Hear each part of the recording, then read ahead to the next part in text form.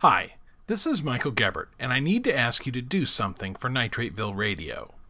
Go to iTunes, log in if you aren't already, and leave a rating and a review for this podcast. We need a certain number for an average rating to be displayed. Considering that right now, at least, our average rating is a perfect 5 stars, that would help encourage other people to listen.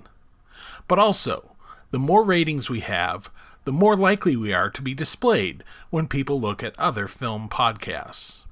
So please, if you enjoy this podcast and want to encourage it, take a few moments, leave us the rating and review you think is fair, and help other people find out about what we're doing. Thanks. I figure these people have worked real hard at this, and I need to make sure that the gags that they put in there get the laugh they deserve.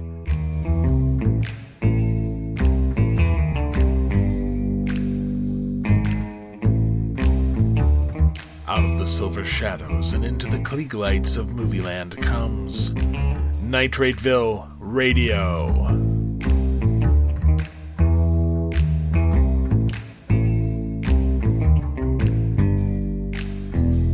This is Michael Gebert in Chicago with Nitrateville Radio, the podcast that talks to people doing cool stuff in the world of classic era films. Brought to you by Nitrateville.com, the discussion site about movies from the classic age from all around the world.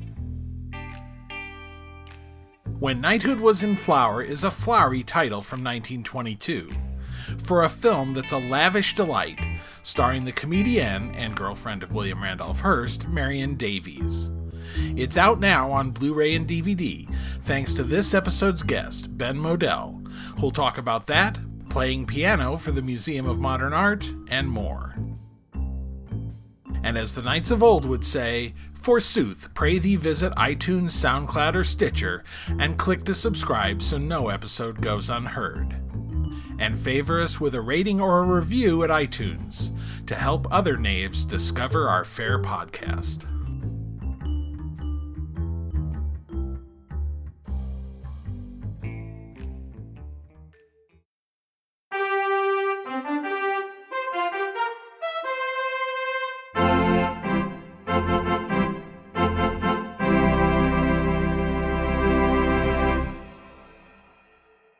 Once upon a time, there was a magical land on the internet called Usenet, where there were bulletin boards where you could talk about anything. And in that land, there was one tiny village there called alt.movies.silent, which was known for being unusually friendly and helpful. Now, I'm not saying people couldn't get into endless, utterly pointless arguments there. This was still the internet. But early on, it attracted not just fans of silent movies, but people who really did stuff with them.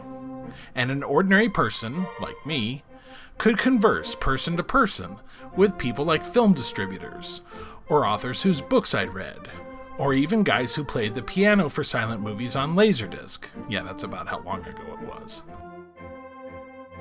Usenet's basically dead now.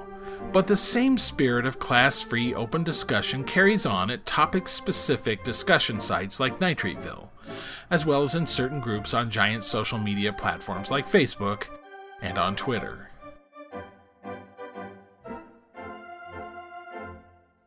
Still, there was one difference between the big guys in the field and us ordinary folks. A film distributor put out films on Laserdisc or DVD or whatever. We didn't do that.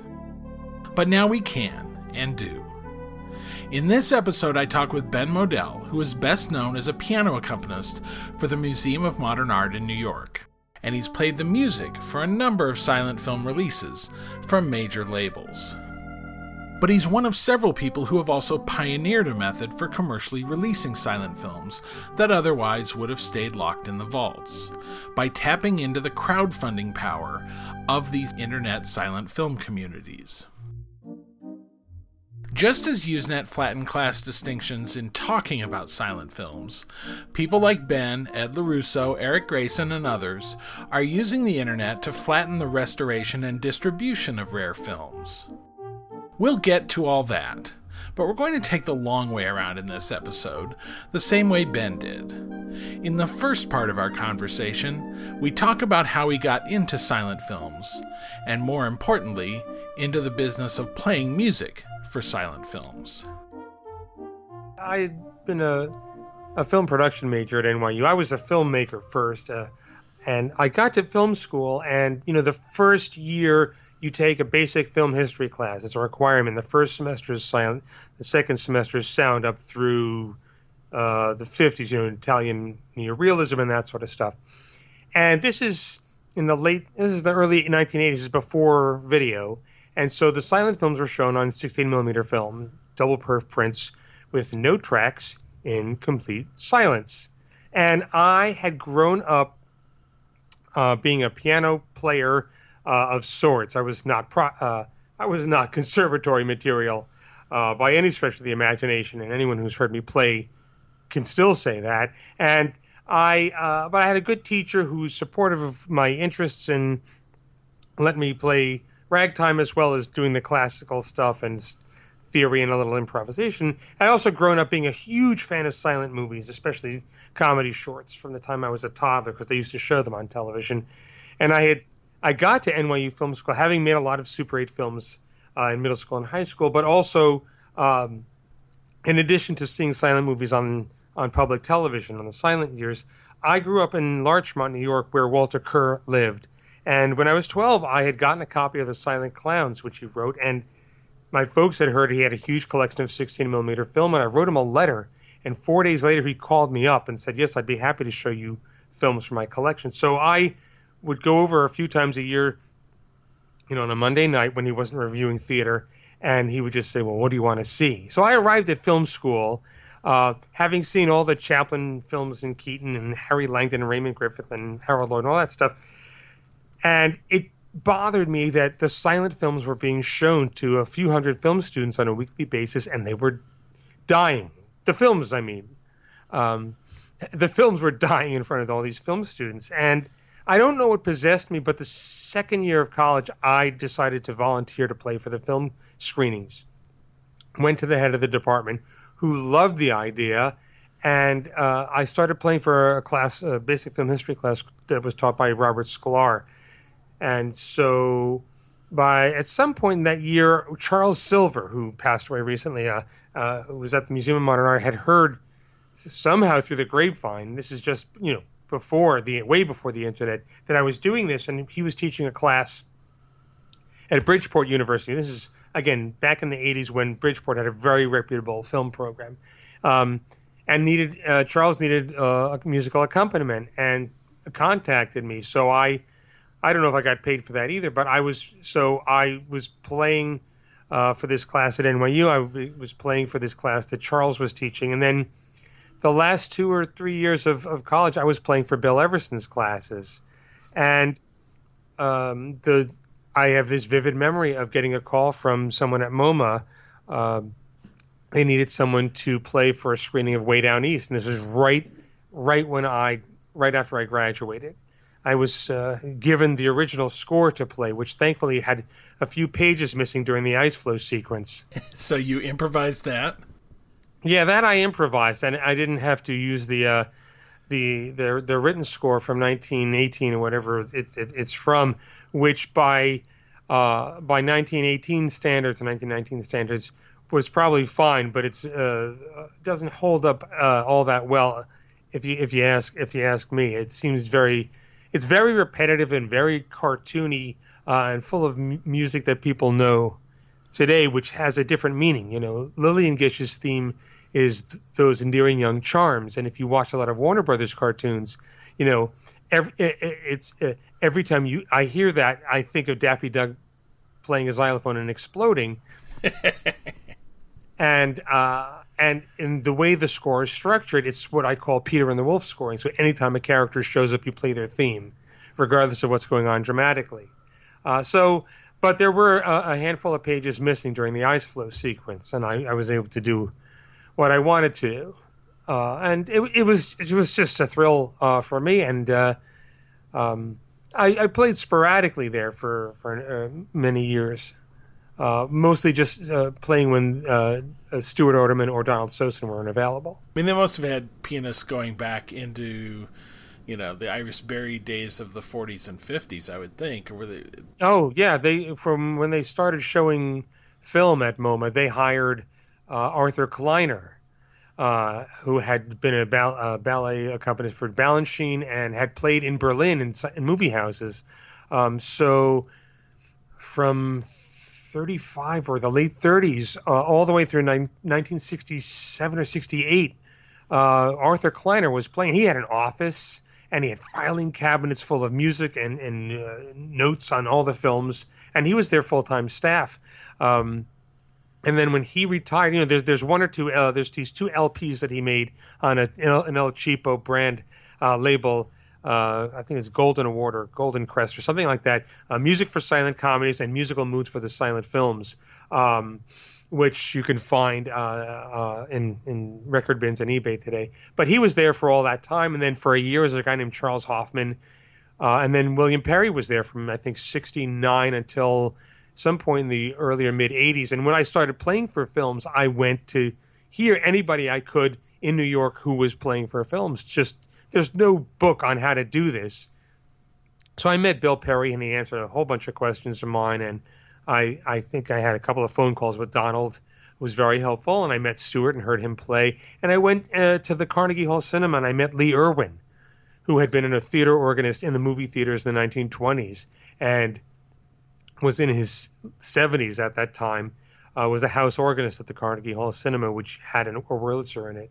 And he and I became friends, and he became a friend and a mentor to me. And I just pelted him with questions about, what do I do for this scene? What do I do for that scene? I've tried this. What do you think? I'm just constantly asking him questions and getting feedback and playing things for him. But I was just playing piano at that point, even though I would go and hang out with him at the theater, and there's a Wurlitzer there. I have no idea why, but I didn't get interested in the organ until much later. So, yeah, I mean, how do you typically play for a film? You probably don't have a score at most. You might have a theme. Do you get a chance to see it beforehand? Well, there's a wide range of scenarios, and going from no, I've never seen this and I don't tell the audience, to playing for movies like Steamboat Bill Jr. or One Week, which are old friends of mine, and I know them extremely well. And so you know what's coming and what to play, and you'll have themes. And then there are all the scenarios in between where I will play for a film that I haven't seen in several years, and a theme I came up with during that last show will come out of my hands again. Without my planning it. Ideally, I'll watch the film once ahead of time and make a long list of story notes. So I have that in front of me so I can stay ahead of the film and anticipate, so that I'm not playing anything that's going to seem out of sync. What I thought was interesting, I had an idea to do a series at MoMA where we would find Arthur Kleiner's scores and play them with some of these films. And all of his stuff is in a special collection at the University of Minnesota, I believe. And at the time I was having this idea, a grad student at that university had completely unrelated, although perhaps it was cosmically, contacted the Department of Film at MoMA.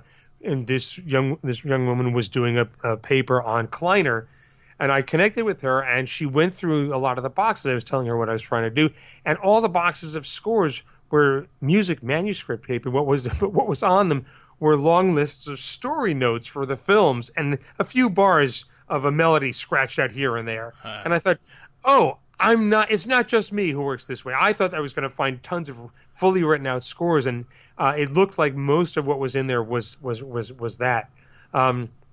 So that's often what I'll have in front of me, as well as some themes that I've worked out ahead of time, or if there's specific piece of music where somebody sits down at a piano, picks up a piece of music, puts it on the music rack, there's a close-up of it, and then they play it. Or the same thing with the Victrola a record, a gramophone, a label, a record label, you have to play it, even if it's awfully obscure, because you never. If there's one person in the audience who knows the song, they're going to come up to you afterward and say, "Hey, why didn't you play? Whatever it is." I try to prepare that way, but I remember vividly going up to Lee Irwin at the organ console after the first show. I saw him play, and there's like 3 pages of music. I said, "Where's the rest of it?" And he said, "Oh, it's up." He pointed at his head. It's up, all up here. It improvised the entire thing, and it's one of the ways that films were scored, as well as compiled scores where people were reading sheet music the entire time, to fully written out scores for a specific film. To people who, Lee's mentor in Huntsville, Alabama, was a guy who couldn't read or write music and was completely self-taught and played by ear. So you had a wide range of things. MoMA, I'm sure, shows so many kinds of things. Do you ever get stumped by a film? Do you get like a Japanese silent or something like that and you just don't know what to do with it? I've never been completely stumped. One of the things that opened me up a great deal in terms of my playing was there were a number of years in the early 90s and late 80s when I was doing improvisational comedy and sketch comedy. And a lot of that training, making a decision and diving in and justifying it and making it work, and also being ready on the spur of the moment to shift gears because somebody else has come in with a pile driver and a snow cone machine and a French accent. You're like, okay, we're gonna, let's build a snow cone factory right here, Pierre. And that training really helped me. And so one of the things I try to do is play music that isn't so specific that if I am caught off guard, it's not going to seem completely wrong. That it's so much of silent film is about what the audience is doing in terms of assembling everything in their head, and playing music that isn't quite so specific allows the audience to fuse it all together. And even if you're caught off guard, you can shift gears and the audience will still make it work in their head. I mean, occasionally you'll get a film that you haven't seen and you don't know where it's going stylistically. My first time I saw and played for an Ozu film, it was I Was Born But, and it was at MoMA, and there was a series of Japanese films, and I had played for, I'm blanking on the title, the Kinugasa film that is not Page of Madness. Not Page of Madness, the other one. There's another one. Okay. That's a lot more linear, but it's very sad and it's tragic, and a woman has dishonored herself, and people die, and it's sad. And there was another film with a similar dark and dour, tragic tone to it. And then this film comes on, and I thought, okay. And I start in a minor key very slowly, and I realized, oh, this is like a Hal Roach comedy. Yeah. And I quickly shifted into a major key after a minute or two, and just went with it. And it happens. I mean, there are circumstances where there is no screener. A film has come in from a foreign archive, and sometimes what I'll do is I'll ask if there is a live translation, which we almost always have at MoMA. Can I get at least the titles printed out for me in English? So I'll have that on the music rack. So that allows me to stay ahead of the story and also get the information from the titles. One of the things that I've realized that I've trained myself to do is read the intertitles of anything faster than the audience, because you have to stay ahead, and usually the meat is at the end. So I'll read the beginning of a title, jump to the end, and jump to the middle, then back to the end. And sometimes if it's a comedy, I will laugh about a half a second before the audience does, because I've gotten the joke before they have. And even if I'm not playing, sometimes that'll happen.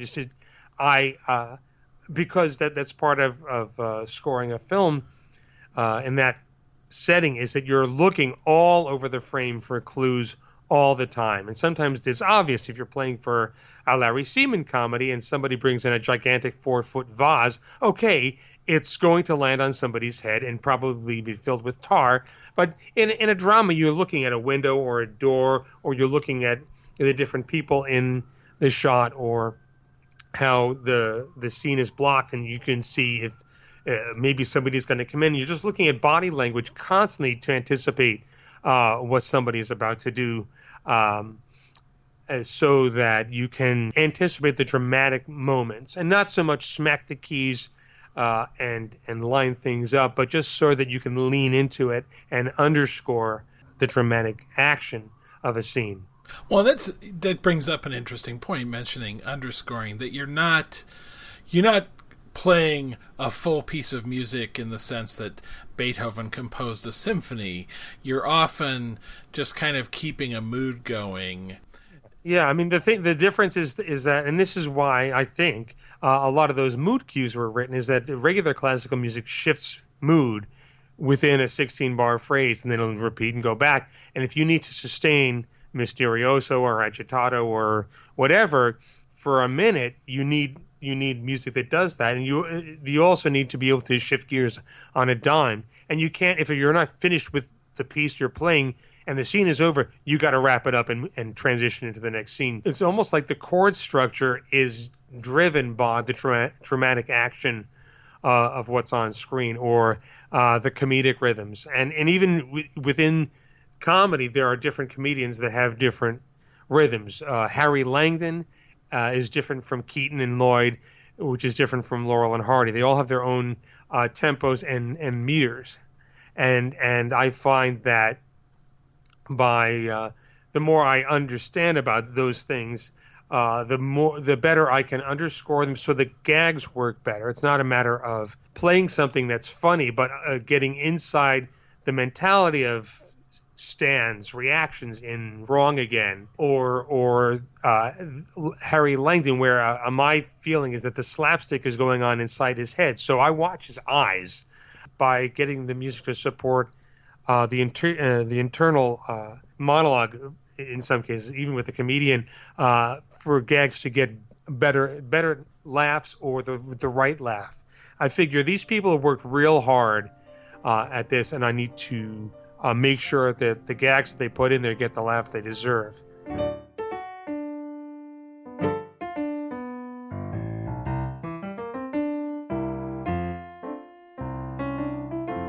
Ben also collects films, and at a certain point he realized he could put together the whole package, public domain silent films with his own musical accompaniment. He was able to do that because of a new model that was just starting to come into existence via sites like Kickstarter. The whole thing really started with a stack of films I had accumulated, offbeat comedy shorts, things that you can win easily on eBay, and there never came up opportunities for them to be shown. And I figured, if I have these things and nobody can see them, then what the heck's the point? And it started out with a YouTube channel where I had some things scored, transferred, and then I scored them and uploaded them as a litmus test to see would anybody be interested in this. And at the same time, this is maybe about 5 years ago, I became very interested in crowdsourcing and crowdfunding. And this is when Kickstarter was starting to tip. And I had this idea, and I knew the nuts and bolts of how to make a DVD, and been looking into a print-on-demand service that Amazon has called CreateSpace, which they do for books, CDs, and DVDs. The idea was I wanted to see if I could make a DVD and release it. And I wasn't looking to make money, and I still don't look at what I'm doing as a money-making operation. I always think of, there's a quote by Ernie Kovacs that I love. It's from one of his ABC specials when he's introducing one of his, what he called sound into sight music pieces. He said, it's because of my love of music that I'm here. The money means nothing. The money is nothing. Consequently, the money means nothing. The money is very little. I'd subscribed to a blog of a guy named Seth Godin, who's one of the I don't know if marketing guru is the right word, but he, like people like Daniel Pink and Malcolm Gladwell and Eric Barker and a few other people, are very much in tune with where things are now in terms of access being the new commodity as opposed to control of content. In the same way that he feels he talks about being part of, that we're all part of what he calls a connection economy. And at the same time, I was thinking, should I do a Kickstarter? Will it work? Blah, blah, blah. And I had a modest mailing list. And this is when Louis C.K. Produced and released his Beacon Theater concert, made it available only on his website for $5.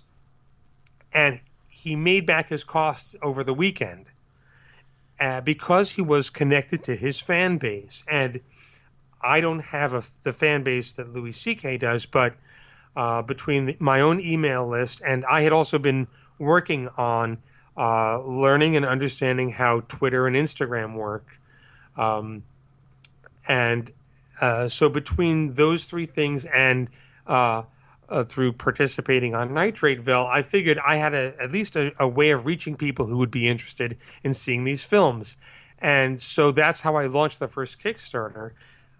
And I can't remember how quickly it funded, but it maybe took a couple of weeks. And this was at the tail end of 2012. And I don't know that anyone had done something like this yet in the classic film world. Maybe one or two people, but it was still very early on. And the idea of fan-funded project like this, the DVD actually did sort of well, considering what it was, because I got a nice write-up in the New York Times by Dave Kerr, who is now a curator at MoMA's Department of Film. But I knew I had that the key was to have three elements: was to have good HD scans, good image quality, to have good music, and to have good artwork. A lot of releases by outfits that are not Kino and Criterion and Flickr Alley miss on one of those.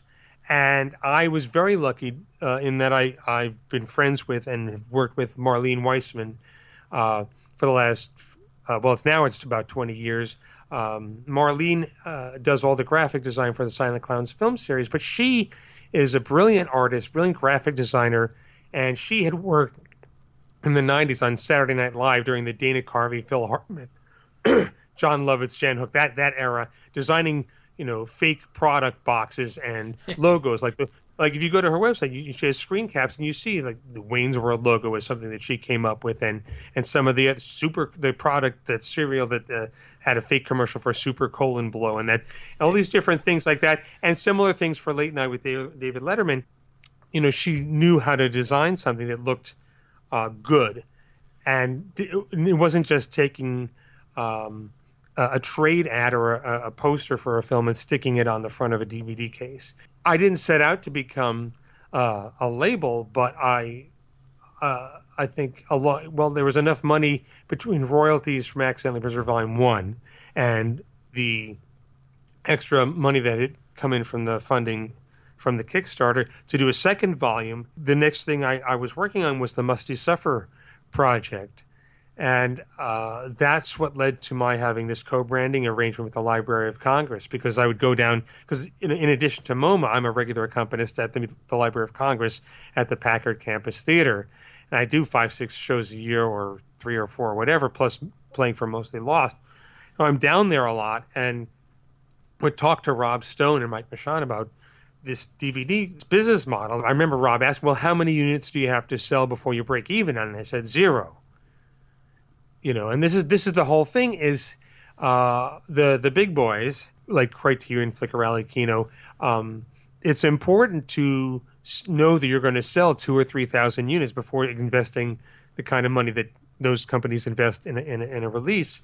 And what I was looking to do was produce something where access was key, so that if people wanted to see whatever it is I was putting out, it was available in a quality package. And so the production costs were covered up front by the Kickstarter. All right, I want to talk about that model because I think that's really interesting. When Kickstarter first started, a lot of it was, I'm going to go climb Kilimanjaro or whatever. Will you give me money for this dream of mine? And if you can find enough friends who'll toss you 25 or 50 bucks, then you go climb Mount Kilimanjaro. But then you saw models that are essentially what you're following, which are like, here's the thing that I could make if I get X number of people to buy it in advance, at a market competitive price, 25 bucks for a DVD. If I get that number, I'll make it. If I don't, I don't. You're not asking for handouts with that. You're funding the manufacture of something with pre-sales. And that's where Nitrateville and other communities of enthusiasts come into the picture, because you can pre-sell it very effectively to those communities. Yeah, I mean, the other thing that I had been researching along with crowdfunding and printing on demand was I've just been fascinated with this whole, this era that we're in with social media.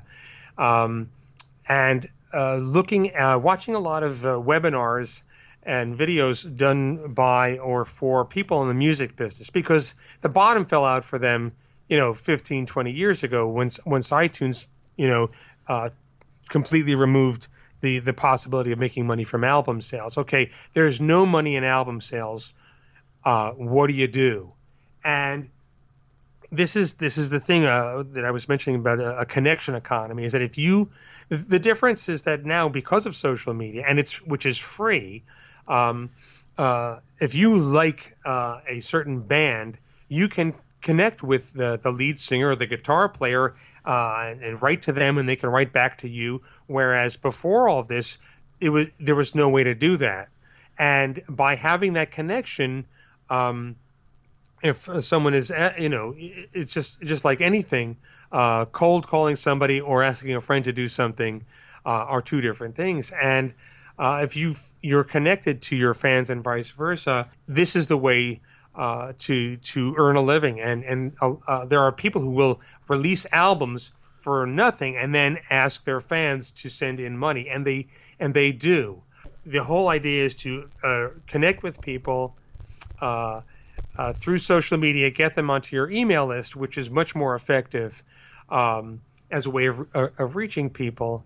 And the guy from Patreon created this thing. It's sort of like a virtual, for those if you don't know what Patreon is, it's like a virtual tip jar or passing the hat online, where you can sign up for Patreon, and if you like a certain artist, you can pledge $1 or $2 or $50 or whatever, and anytime they release a new podcast or post a new music video, your credit card gets charged that. But if you have enough people chiming in, it's like passing a hat after you've played a couple of songs at a gig. So we're in this era where there are no stores to go sell your product, but if we all know each other and we're connected through Twitter, Instagram, or email or posting forums like Nitrateville, we can help each other out because we know each other. It's the wonderful world of you just never know who's out there. I mean, there's a guy in Switzerland who's pledged to every one of my Kickstarters. There's somebody, I got pledges for the Marion Davies Kickstarter from someone in Qatar and someone in Singapore and Spain and a few people in the Netherlands. And it's this wonderful thing that we have now, where anyone on Earth can let you know that they like what you do. There's a guy who messaged me over my YouTube channel who's in Iran and said, "When are you posting something again? This is the only way I can see obscure silent comedy shorts here in Iran. Let me, And so What's been great is that a lot of people have picked up on this, and you were talking about projects that have funded primarily or initially with a huge dent is made in the project through Kickstarter, through Nitrateville. I think Ed LaRusso has proven that. He's done, 4 or 5 Kickstarters, and without being as intently involved with other social media, just reaching out to folks on Nitrateville, he'll fund something in a couple of days.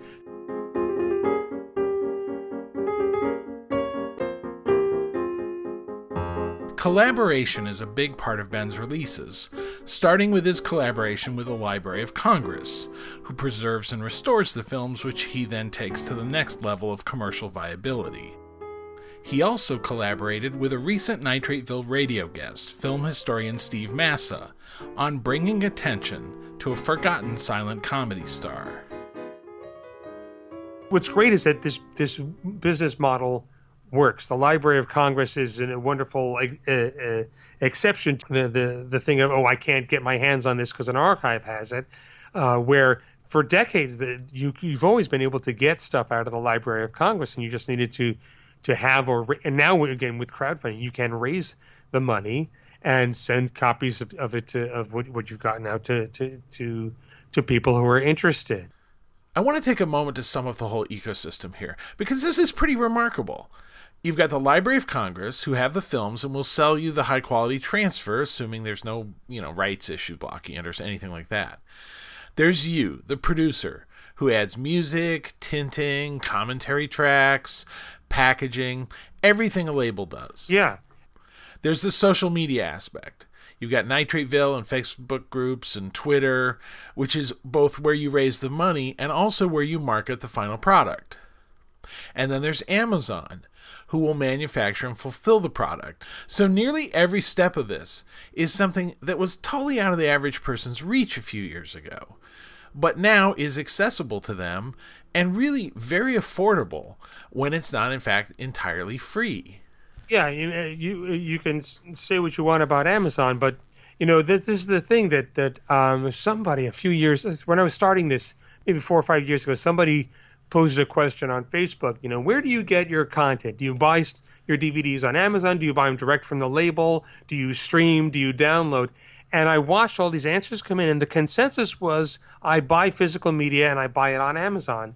And what I realized is that there's no like being on Amazon and really being on Amazon, And so as long as you had a quality product that, again, the artwork is so important because it's the first thing that people see. And if you have artwork that looks a little cheesy, it's going to come off looking that way to someone who doesn't know you.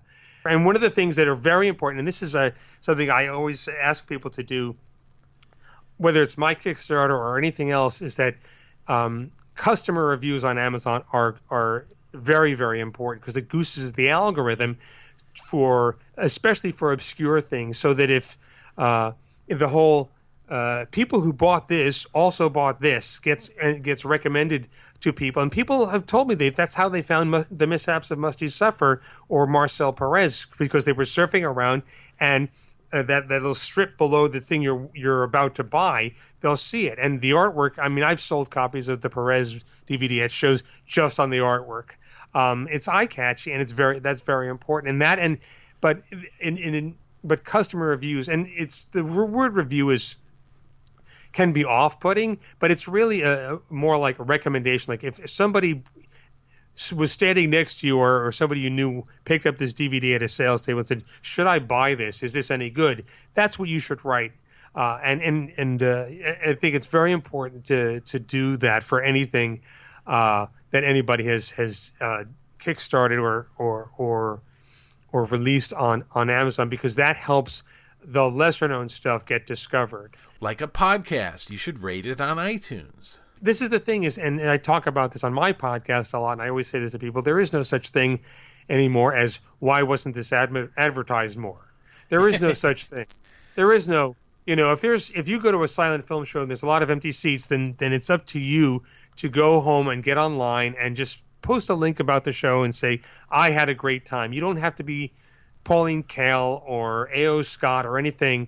And I know it feels funny to promote stuff, and a lot of times for people, the words marketing and promotion are dirty words. But as fans, it's very important that we participate in the ripple effect and helping to keep this going, because the more that people post stuff and recommend stuff and rate stuff, the more it can be discovered by people who were or weren't looking for it but are interested. And we are in this at this time, and I think that we're talking about the Library of Congress, and they're in a unique position where they're government funded. I'm sure that other archives, if they did not have to fundraise for every single preservation project they themselves wanted to do, they would be able to make more things available. But it's every archive, they're private an operation. They have to have their own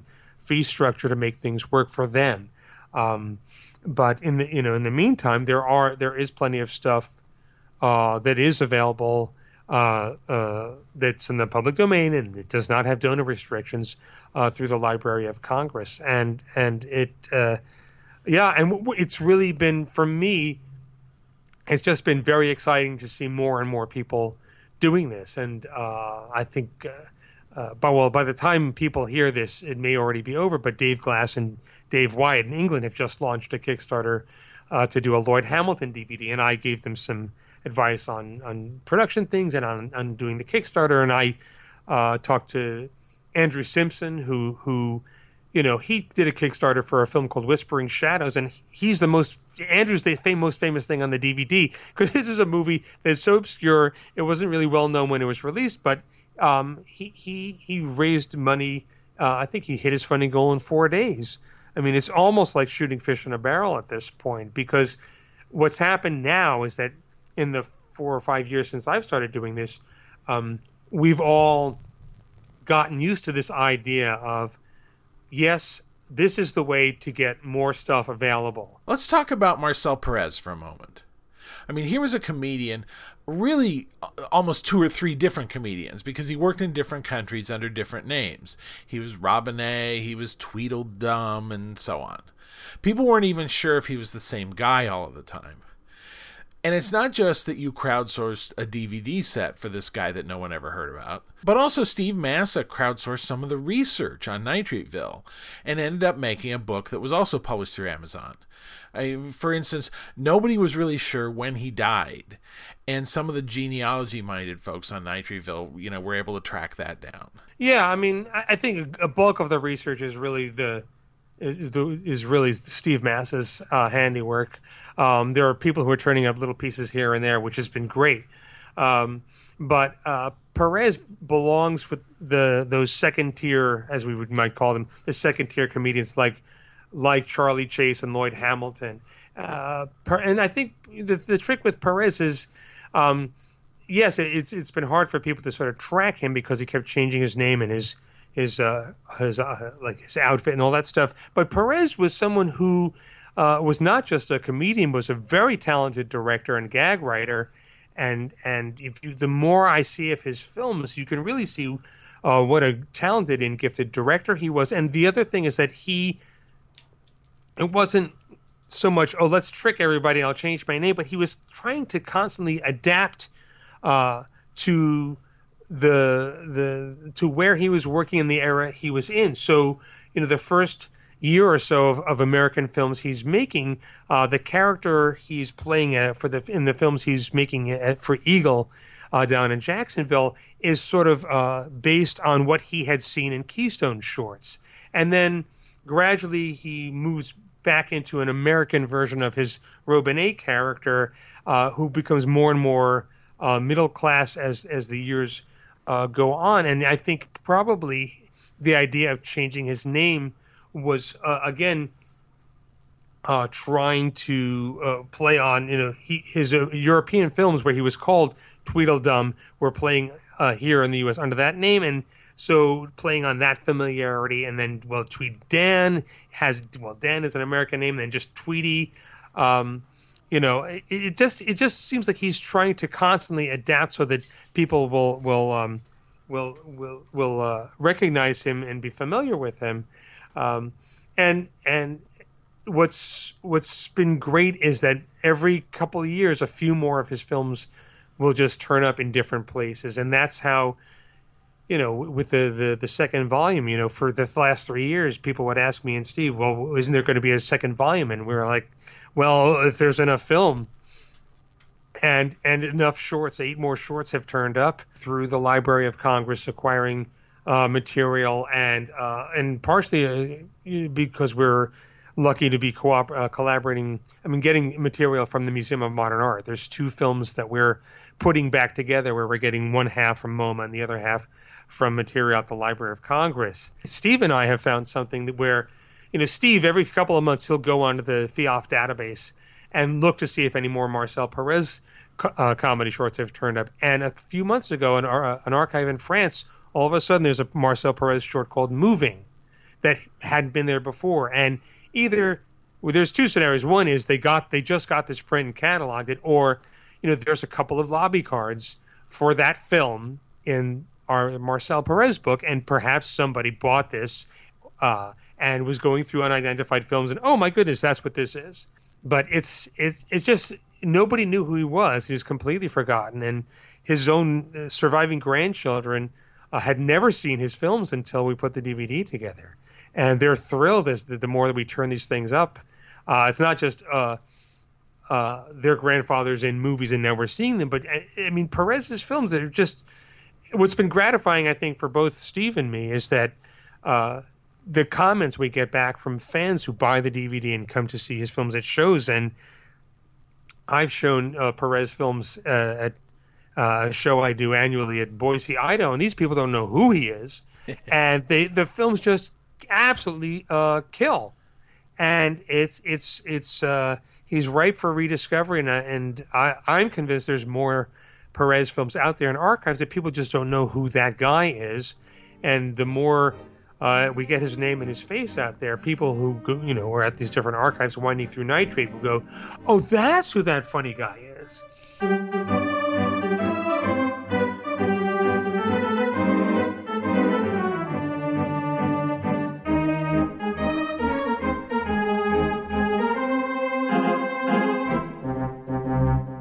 So I got my When Knighthood Was in Flower Blu-ray early because I was one of the 300 or so backers.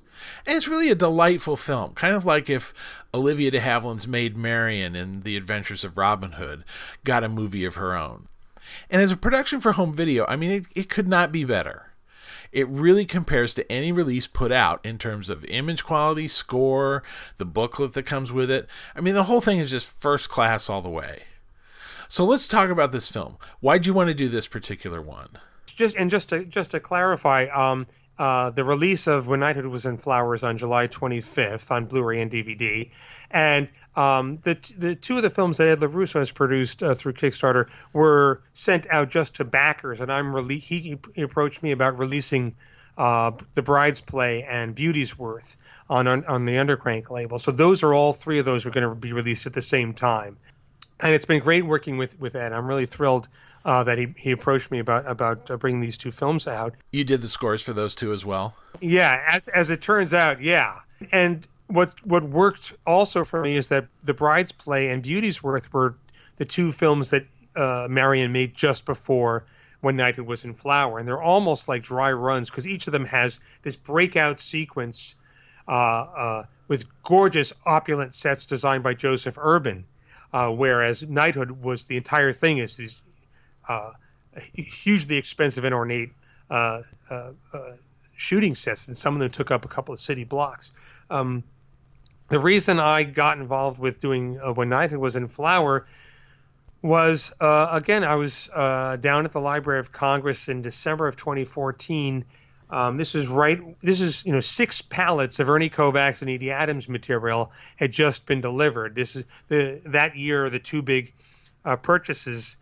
collection purchases that the library did were Jerry Lewis and Ernie Kovacs. And I'm the archivist for the Ernie Kovacs and Edie Adams collection, so I was down there for a week helping go through these stacks of stuff that had been sort of inventoried by the previous storage facility, working with Alexis Ainsworth, and saying, this is what this is what that is. I know this says Ernie Kovacs show, but it's really this, and all that kind of stuff. And while I was down there, I was also talking to Rob Stone about what else I could put out, and we would just go through the catalog and see what features there were. I'd done so many comedy shorts. I wanted to do something that was not a 10-minute comedy short, and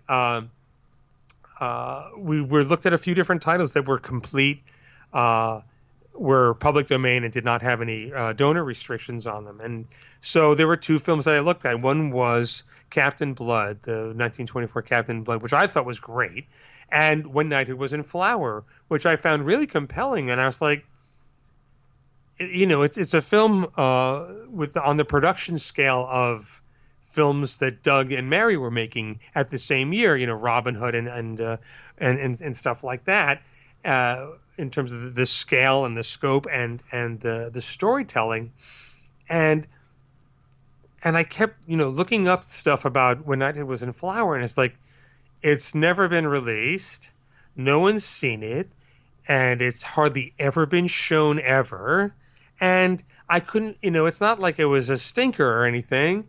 And I just couldn't figure out. And I thought, well, this should be available for her fans, And I'm not nearly as big a Marion Davies fan as other Marion Davies fans are, but I knew that she had a huge following between the Kickstarters that Ed has done, and just whenever I've done shows of the past year show people just flock to it and they eat it up. And I figured, well, this is such a great film. And it's because that's the other thing that I found fascinating. Okay, she had made, 12 or 14 features, 5 or 6 real dramas, whether they were considered programmers or not. But this was this huge epic that was made specifically to put Marion Davies on the map, and that gamble paid off. And I thought, well, this should be available. It is a really good picture. So that was like, okay, well then that'll be my I'll make this a project. And then it was a matter of looking at the viewing print and the preservation negative, and the decision was made to go all the way back to the nitrate, because Marion's nitrate prints were acquired by the library many decades ago, and the nitrate's in excellent shape. I'm pretty sure that on Beauty's Worth, they wound up scanning the nitrate instead of the preservation negative, because it's in excellent shape. Well, it's interesting what you mentioned about how popular her comedies are, because the only place I'd ever heard of this title was in Pauline Kael's essay about Citizen Kane, and she cites this and Beverly of Graustark as the kind of overstuffed costume thing that Hearst wanted to see Marion Davies in, rather than in broad comedy, which he felt was beneath her, or beneath him maybe.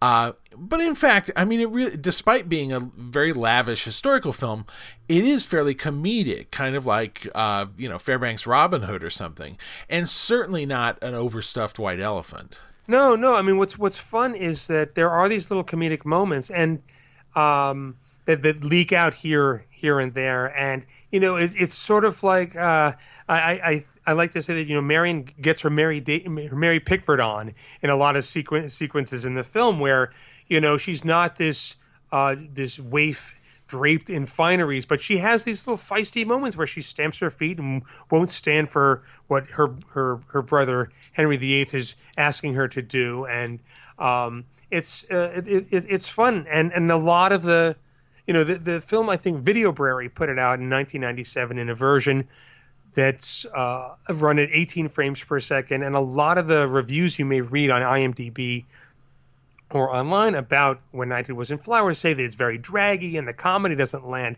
Well, at just above cranking speed, yeah.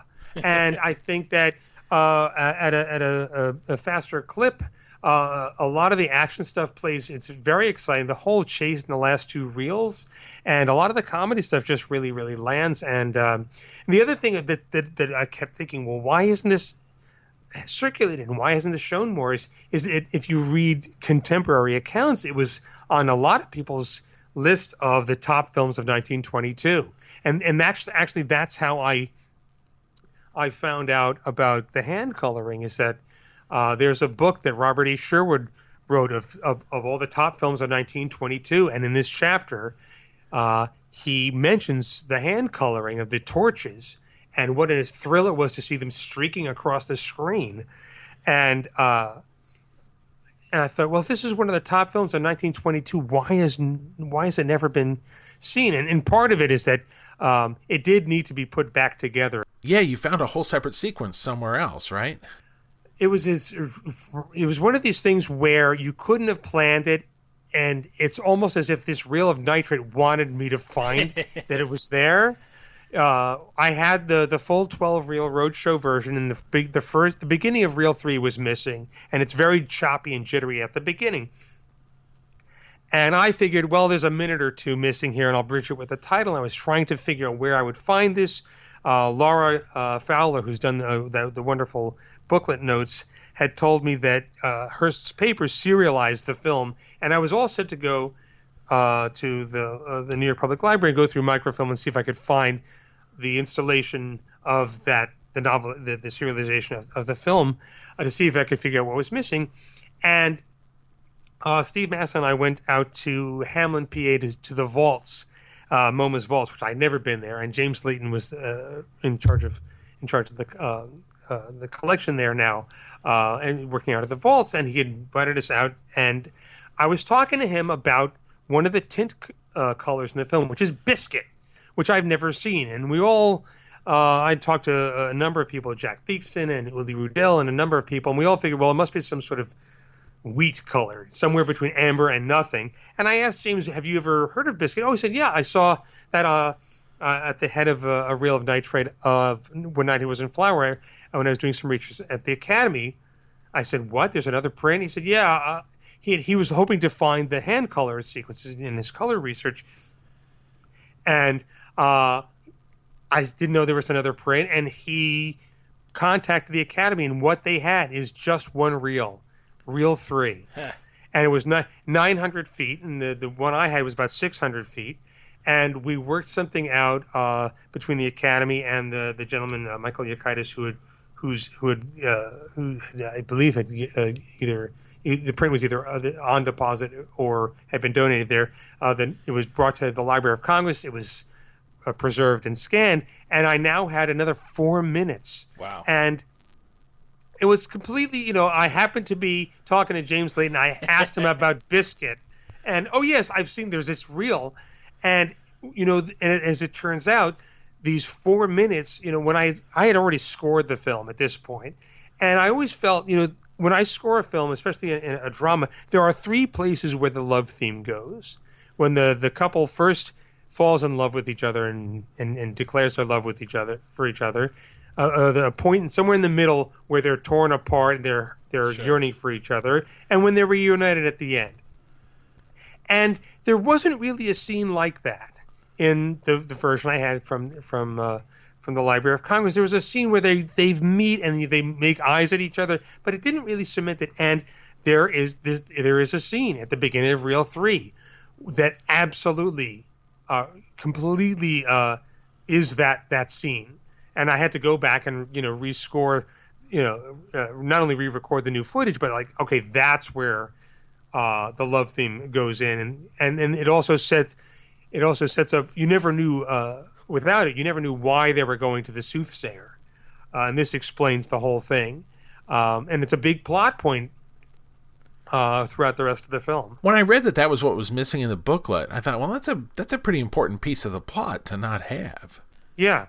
And it's just there happens to be one reel of another print on the other side of the country that is the missing footage, and it's one of the things that made the whole project last longer, because I was ready to have this thing out last fall or last winter, but because adding this footage, which I thought was more important than getting this out when I said I was going to push the project into my very busy performing time, and it just took longer to get all the elements and for me to put my attention to it, and then get Reel 12 to Jack to do his magic on that chase sequence. And even that chase sequence there were shots that were out of order that I had to unscramble. With the film put back together, with the tinting scheme, with the hand coloring, with the shots that were out of order back in order, run at a good speed, with a decent score, you really get to see what the big deal was in 1922. and why this film opened in September of 22, and then the general release version came out, the 10-reel version in the beginning, maybe in January, I think, or February of 23, and it ran for a few more months. I mean, for a film that ran that long, and who knows what the box office is? I mean, somebody must know. And nobody's ever seen it in 95 years. Yeah, it's a lot of fun and a major classic film release. And it all comes out of regular folks. I mean, you're a professional in this world, but you're not a big label. But you get to have a connection here and a connection there, and we all come together on the internet, and it happens. But it's especially Twitter. This was a thing where there are a lot of people who are not on Nitrateville and do not necessarily go to Cinecon, but are big TCM fans, people who are, in their 30s and 40s, and they're just absolutely enamored with this stuff. And those are people who I'm connected with on Twitter. And that's why, once I got the word out on social media, the Kickstarter funded. I mean, I clicked on go and posted links around at noon. I taught my class. I teach a class on silent film at Wesleyan, and I taught my class. And while driving home, we hit the funding goal. That does not happen with anything else, but because Marion's fans are, they're happy to see more and more of her stuff. It was all these different pockets between Instagram and Facebook and Nitrateville and especially Twitter. I think the word just got out.